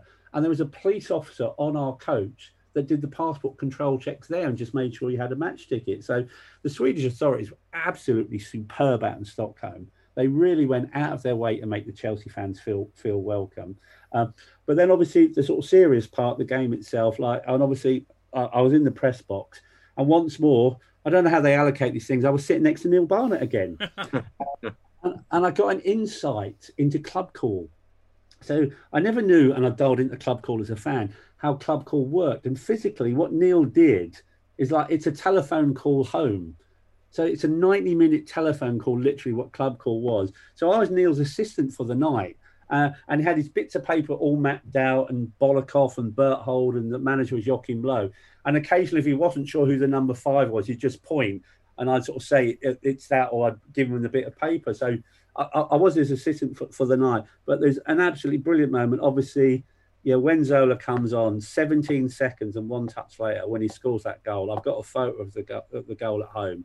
It's a brilliant photo where he shoots from behind the goal, where he shoots past Wolfhart. But then Neil and I just jump all over each other, and I get a snog. I actually get a snog from Neil Barnett. No tongues, I hasten to add, but snog nonetheless. And then adjourn back to sort of like the press box bar afterwards, the press conference. Absolutely brilliant. Just a buzz. Being in the press conference like with Vialli when Chelsea have won a European Cup. Regrettably, you kick yourself afterwards. Why I didn't have a camera, why I didn't take any photos, just got caught up in the whole euphoria of it. But then, like JK, I had to find my way back to Stockholm Airport, and it was chaos. Was it Elizabeth Duff travel or Gary Pinchon travel, whatever it was, and the Chelsea fans that went, the airport could not cope with that volume of fans all flying back. And so I was on a bus back to Stockholm Airport, and it was a bit similar in Moscow in 2008. And in the end, people, and I did the same, just got off the bus, persuaded the coach driver to let us off. And I just walked, probably about half a mile into Stockholm Airport, just went into sort of like the airport, and I just got directed onto the first plane that was there. I didn't show my passport, I didn't show my plane ticket, I just walked on the plane. The only thing I'd say, good job it went to Stansted. I knew people who had flown out from Gatwick and flew back to Stansted, or flew out from Stansted and flew to Gatwick, which is fine. But if you've left your car at Gatwick and they've flown you to Stansted, it's no fun. It was an amazing experience, winning the Winners' Cup. Really enjoyed it immensely with really great memories. So what a great season, 97, 98 was. A few ups and downs, but we ended up with 2 trophies. And even the most optimistic person I am, I never thought we'd end up with 2 trophies at the end of the season. Yeah. It was a very special. Sorry, Chidge. One other thing as well, because Dane mentioned it as well. I thought the man of the match was Danny Granville. I thought he had a brilliant game. It's funny how that often pans out, doesn't it, in finals? I mean, it was a very, very special night. It was just wonderful. I mean, I've heard so many brilliant stories about Stockholm along the lines of Jonathan and Dane and Mark, and it was a truly memorable night. I mean, one of the things I have heard subsequently is it was the last hurrah for apparently for a lot of the old mob, shall we say, who there are quite a lot of Chelsea fans who kind of like called it a day after that. Is that apocryphal, or is that quite true, Mark? No, there's a bit of that. There's people that stopped. I think some of them might have come back, a few years later. But there's people that stopped, I know, after Munich in 2012. Yeah. I think you've hit the peak as a sort of fan. There's nowhere else to go now, shall we say? Well, indeed. Well, kind of in '98. Yeah. Well, it's interesting, isn't it? Because tying all that up, I mean, how little did they know? How wrong they probably were if they jacked it in after both Stockholm or Munich, considering what we won afterwards. But the interesting thing is that Vialli said, before the game, he said this game is the first step to Chelsea being one of the elite clubs in Europe. I looked at that when I saw that today, and I thought, well, that's true, isn't it? Or is it, Jonathan? And you could say that Hoddle was the first step, couldn't you? You could actually go back as far as that in '94. But winning a European trophy put us back on the map, didn't it, really? Oh, I suppose in terms of Europe paying attention to it, I think they paid attention when Hullet was appointed. But yes, and from that point of view, yes, I think we could have accelerated it if we'd won even more. I think it took a little bit more time to get. I think actually going into the Champions League and getting into the quarterfinals, into the last 8, that accelerated it as well. So yes, you could say that set that up, because it was a very similar side, but it wasn't, and it wasn't with Vialli at that stage, was it? Was Vialli there still for that season when we got to the quarterfinals? I think it was. Yeah. He was. It was the following season he got sacked, wasn't it? Yeah. So yes, I think you're right. It certainly made us have a relevance in Europe, and probably meant that they could have actually bought more players, more even exciting players. I think if they'd had enough money. I just think it was a question then of Bates husbanding what money he had to try and improve the side. But having said that, they had such an enormous squad at the time that, and some of whom I thought were absolutely first class. It was It was just a question of getting them to play well and not having Poyet playing all season. I think the following season he was available all the time, and he was a great player. I think they had some great players, and I think that was one of the reasons why they did so well in Europe. And but my desire was for them to do better in the league. I felt the league was such a golden chalice, which was still recognised as a cup side. Well, and it took us a couple of seasons before we can become contenders for the league title. Yeah, it did indeed. I mean, to kind of just wrap it all up. I mean, Rick Glanville in his wonderful history of Chelsea tomb says it was a turbulently successful season, which is hard to disagree with, because it was turbulent in its way, but I think arguably one of the most memorable. And I think, again, as Rick says, the Cup Winners' Cup kind of defined the character of the season in a way. But we finished 4th in the league. That's our highest finish since 1970. So, that's getting on for what, 40 years? No, 30 years. So, it ain't, hang on, no, 20, getting on for 30 years. So we were second and 4 points behind United when Hullett was sacked, as we know. But the league form, as JK was saying, was erratic. And I think the run, a run-in for the top position suffered with the focus on the League Cup and the Cup Winners' Cup. I mentioned that we only had 3 draws all season in the league. So we either won or lost, which I think absolutely says it all. The top goal scorer was Vialli on 19. The top appearance maker was Leboeuf with 47. Player of the year was Dennis Wise, interestingly. And young player of the year was some bloke called John Terry. Who knew? I think there were some unsung heroes in this season, and I would De Hoy, actually, I think made a huge difference. Mark Hughes, I thought, was just outstanding again, and I think Hughesy was probably second in terms of top goal. Yeah, he had 13 goals, so he was second to Vialli as goal scorer. Flo, again, was brilliant. Di Matteo, Petrescu, I think there were a lot of really good performances, but, it's interesting, isn't it, actually? Who would your standout be for the season, Dane? Oh, well, I as I've said it quite a few times, I really got fond of Di Matteo in this season. I just, for some reason I was, magneted onto him. I kept on watching him. I loved his whole energy. He was a very box to box player. Very smart. Obviously, wonderful shot. He could pass, he could score, he could do a lot of things. And I just, I wonder for his future years if that injury could, obviously, he could have gone on to be even better for us. But like you with Mark Hughes, you've got to, no matter what your feelings are for Manchester United or Alex Ferguson as a person or whatever, he's one of the greatest managers of our generation, and he has always said for one transfer he regrets getting rid of Old Trafford, not Yapstam, not Beckham, not Van Nistelrooy, it is Mark Hughes. I sold him far too early, and like we talked about with Vialli, like we're going to talk about with Hughes, if we went with a striker, then they've got to have more goals than 13 for Mark Hughes. But there was that rotation that Hullett liked. And, well done for Hughes and Vialli, because they still managed to score. But they never got that, that succession of games. They probably didn't know whether they were coming or going. But, yeah, in this season, Di Matteo was my favourite player.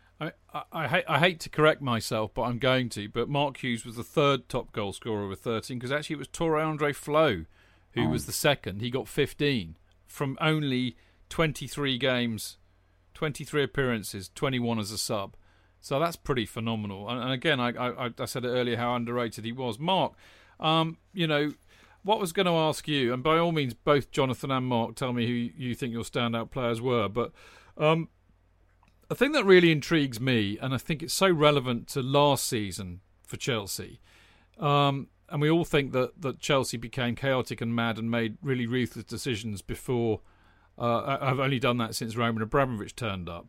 But in a way, this is the first example of Chelsea firing a popular manager mid-season, and then going on to win 2 trophies as a result. People think this is an Abramovich phenomenon. Bullshit. We were doing it back then. We were indeed, yeah. I sort of said at the time it's like an appetite for self-destruction. That Chelsea seemed to do that so many times down the years. Just when things were going really well, we go and do something like sack the manager. You can take it as far back as Eddie McCready. It's been going on for years. Same with sort of John Neal being moved upstairs. And I thought, here we go again. When we did it with Doherty to an extent, didn't they? Absolutely. To go back as far as Tommy Docherty as well. Yeah. So I thought when we got rid of Hullett, I thought, here we go again. Just when Chelsea begin to turn the corner once more, we press the self-destruction button.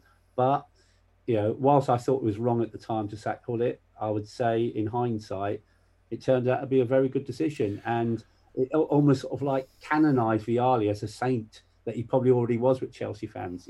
It created that legend that was Vialli. So my player of the season, probably, I would say, as brilliant as Wise was, I'd probably go for Vialli. And my unsung hero would probably be a tie-break between Mark Hughes or Tore-André Flo. I would agree with that.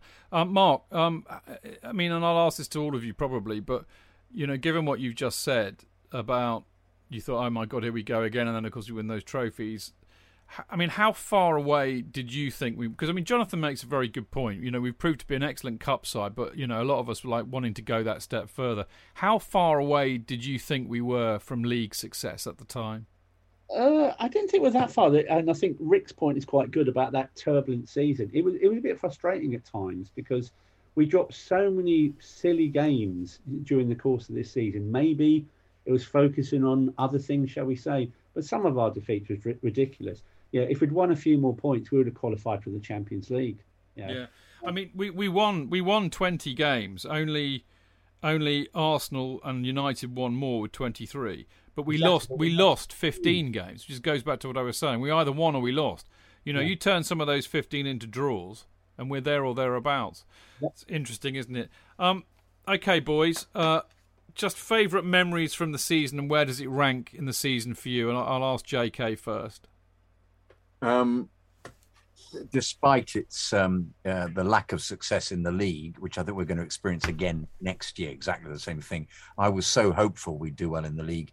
Obviously, the winning the Winners' Cup was absolutely miraculous. Not miraculous; it was just a brilliant experience, and so deserved because we'd played so well in Europe, and all the players had played out of their skin, and it was brilliant watching.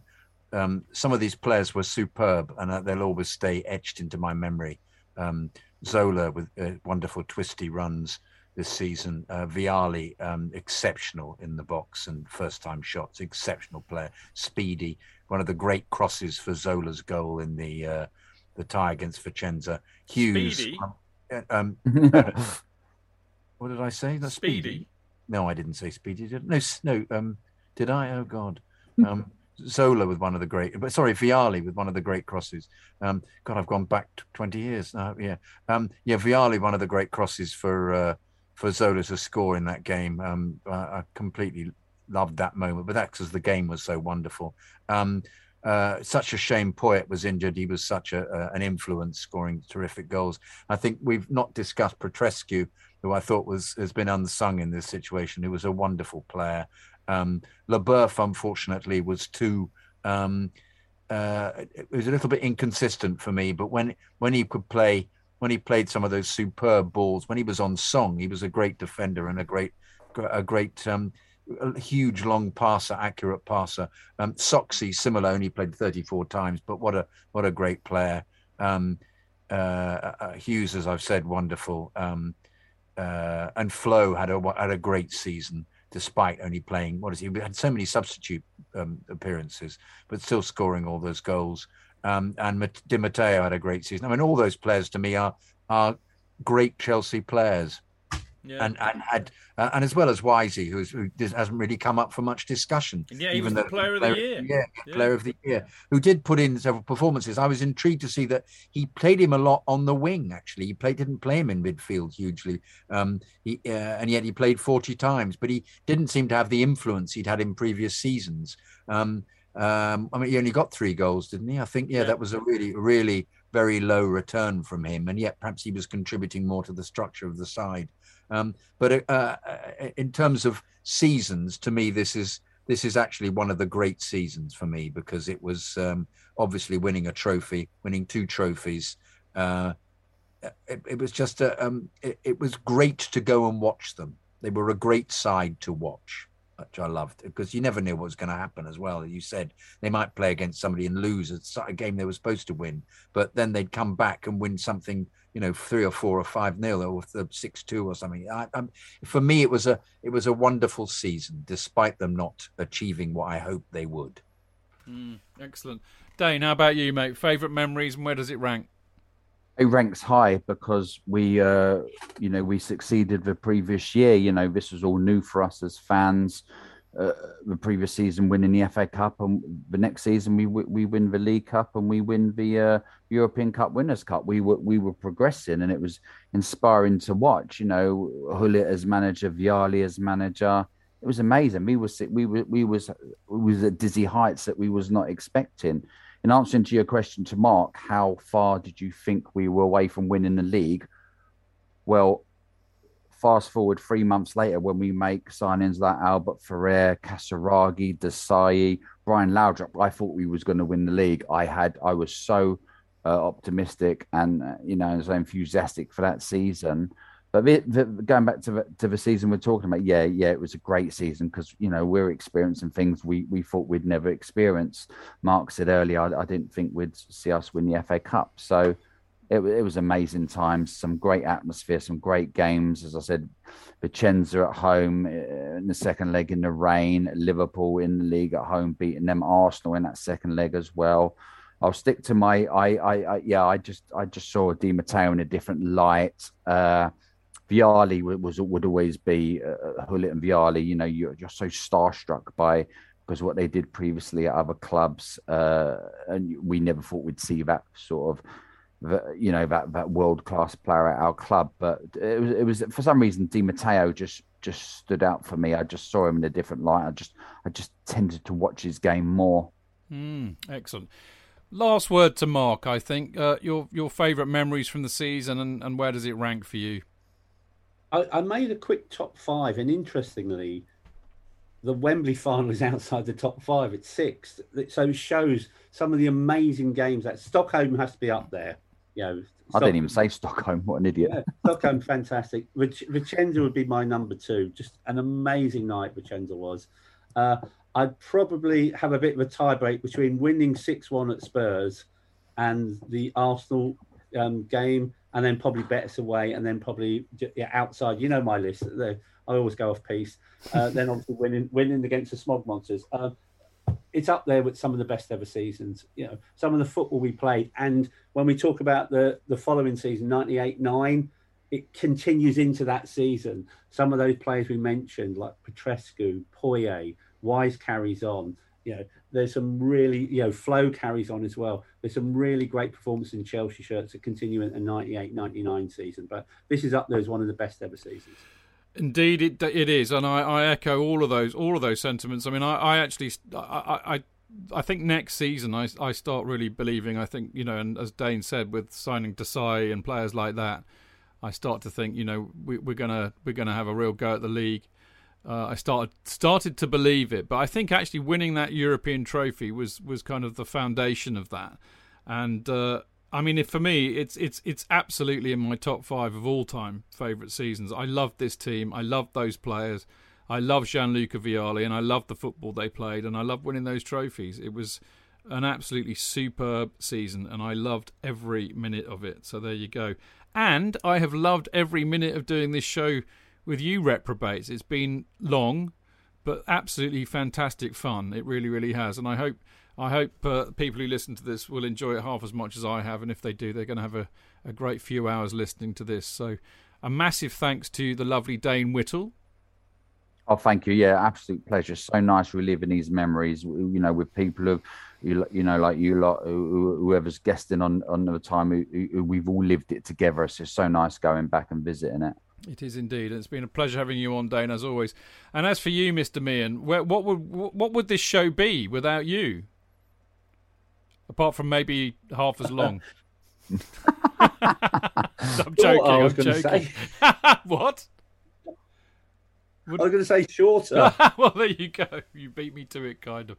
No, you've been, as always, Mark, utterly tremendous. I mean, you do a lot of work on these, and I really appreciate it.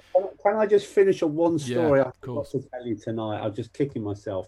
There's another Tromso story. I should have mentioned. Apparently, this is a story that this guy flew out to Tromso, and I think he was in mind to go out and buy tickets for the game and then come back to England and obviously flog them on the Chelsea fans. And when he arrives at Tromso Airport, he changes £2,000 up sterling to buy tickets, but the clerk in Tromso Airport puts a naught in the wrong place at the end. So instead of changing up £2,000 of sterling into whatever the Norwegian currency is, he gets £20,000. He doesn't even go into Tromso to get any tickets. He gets the next plane back to England, £18,000 richer. Whoa!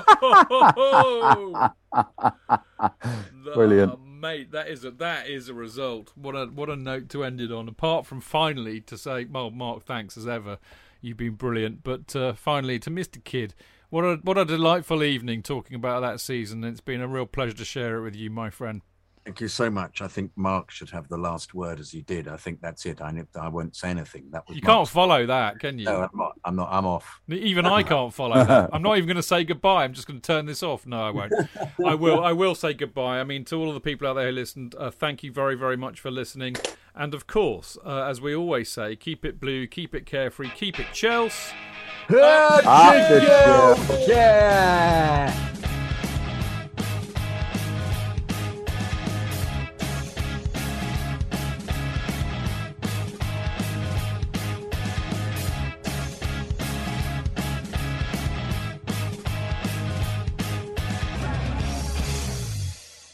It's the 90th minute. All your mates around. You've got your McNuggets share boxes ready to go.